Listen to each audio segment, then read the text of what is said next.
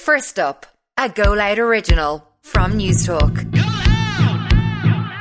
Good morning, it's Friday the 25th of November. I'm Quisha Conley and this is First Up, all the news you need to start your day.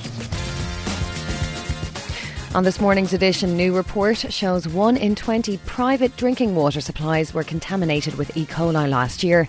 Elon Musk says he'll grant an amnesty for suspended Twitter accounts from next week. And tonight's toy show theme revealed. First up, 1 in 20 private drinking water supplies were found to be contaminated with E. coli last year.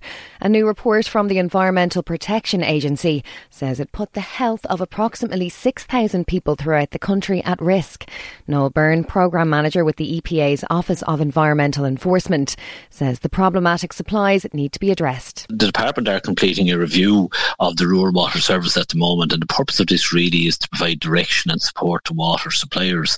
An example of this would be look at what can be done to ensure funding gets used so that you address the problematic supplies. 7 in 10 people believe pornography is harming society. A new report by Women's Aid shows the majority of Irish people believe porn is too easily accessible to children. It also highlights 71% of people believe the government and tech companies can and must do more to protect people from being exposed to it.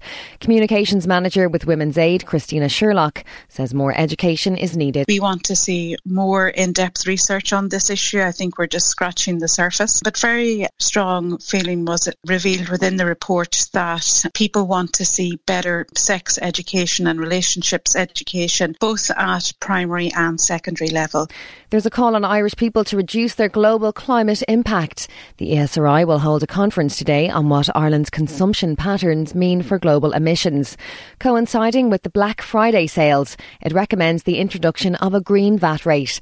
ESRI Senior Research Officer Dr Kelly De Bruyne says online shopping from suppliers in other countries create significant emissions. The point of the conference today is kind of to highlight the emissions that we're creating in other countries by our consumption of goods that we've imported. So the idea is to kind of highlight not only the emissions that we create in Ireland, but also the ones that we create abroad. Twitter's new owner, Elon Musk, says he'll grant an amnesty for suspended accounts from next week. The billionaire asked his followers to vote on reinstatements for people who have not broken the law or sent spam. More than 70% voted yes.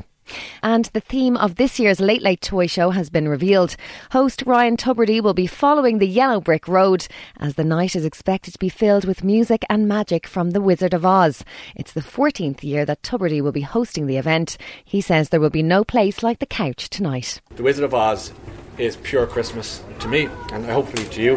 It's that lovely dream of no place like home. It's simplicity, it's nostalgia, it's colourful, it's romantic in its ideals. The idea of no place like home, despite everything, the toy show, all roads lead to the couch, really.